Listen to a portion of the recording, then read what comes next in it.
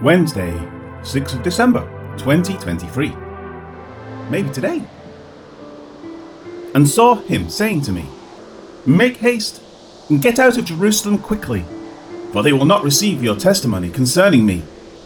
Acts 22:18. A literal rendering would be, and saw him saying to me, Hasten, and in speed depart from Jerusalem, because they will not receive your testimony concerning me. Paul just noted that after his conversion, that when he had returned to Jerusalem, he was praying in the temple and a trance came upon him. That continues now saying, and saw him saying to me. Without going any further, who him is can be discerned by referring to the nearest antecedent. In verse 16 it said, Arise and be baptized and wash away your sins, calling on the name of the Lord. Thus, Paul is referring to the Lord. He's continuing his thoughts about his relationship with the Lord as his chosen instrument. Next, he details what the Lord said with the words, Hasten, and in speed depart from Jerusalem. At various times in Scripture, the Lord either directly or indirectly tells people to move from one place to another. For example, after serving Laban for many years, the Lord directed the steps of Jacob. Then the Lord said to Jacob, Return to the land of your fathers and to your family, and I will be with you. Genesis 31:3. The Lord also directed the steps of his prophets from time to time, and that continued with his apostles during the establishment of the church. As they ministered to the Lord and fasted, the Holy Spirit said, Now speak to me, Barnabas and Saul, for the work which I have called them. Then, having fasted and prayed, and laid hands on them, they sent them away. Acts 13:2 and 3.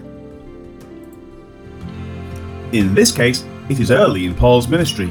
He has been selected as the apostle who would most thoroughly explain salvation by grace through faith, apart from deeds of the law, and he was in the location from which the law issued forth.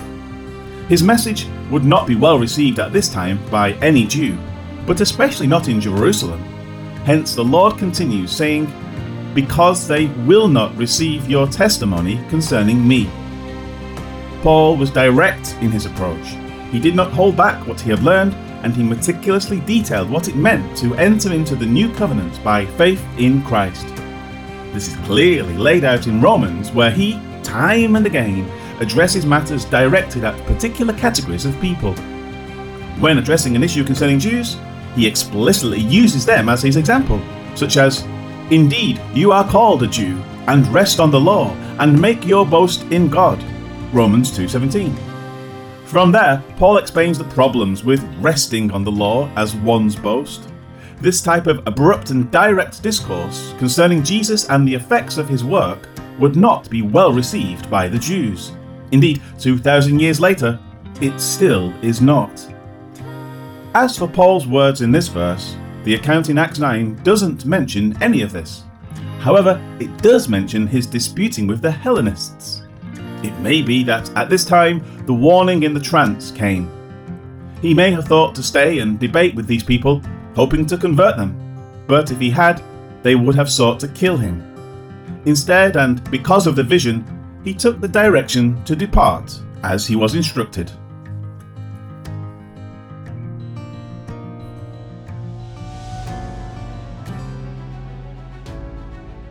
Life application.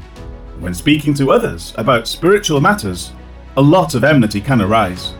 People are often sensitive about even discussing matters of salvation, condemnation, etc. Therefore, tact in one's approach is necessary. And yet, being tactful should not include waffling on proper doctrine. For example, the Bible teaches that all people are born in sin and are at enmity with God. This is something that we cannot avoid sharing when asked. However, how we present this truth can make a great difference in the anticipated response. If a person stands on a street corner and yells at everyone who passes him, "You are a sinner, you are going to hell," he probably won't make any converts. Someone might give him a good pounding though. On the other hand, if the same person quietly approaches someone and says, "May I share the good news of what Jesus did with you?" he might get a favourable response. From there, he might say, "Because of the sin in our lives, God cannot accept us, but he loves us enough to have sent Jesus to restore us to himself." Such an approach conveys the same truth as the first approach, but it does it in a spirit of caring, not high-handed superiority. Paul's approach was always direct, but not necessarily confrontational.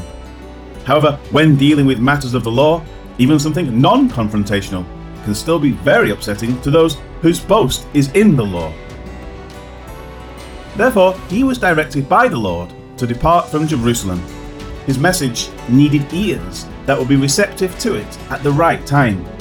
That time is yet ahead for this troubled city, but it will come someday. Until then, Jerusalem continues as a city without a proper relationship with the Lord. Pray for the peace of Jerusalem by praying for its collective heart to be turned to Jesus.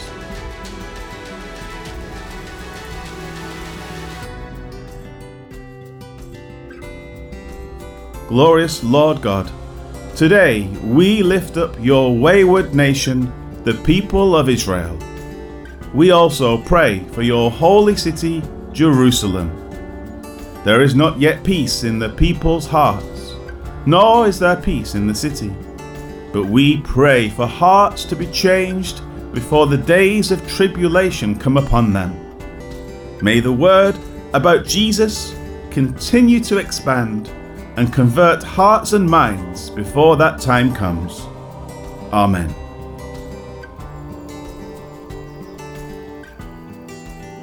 I saw the Lord saying to me. I saw the Lord saying to me. Gracie, you say, "Hurry! Hurry!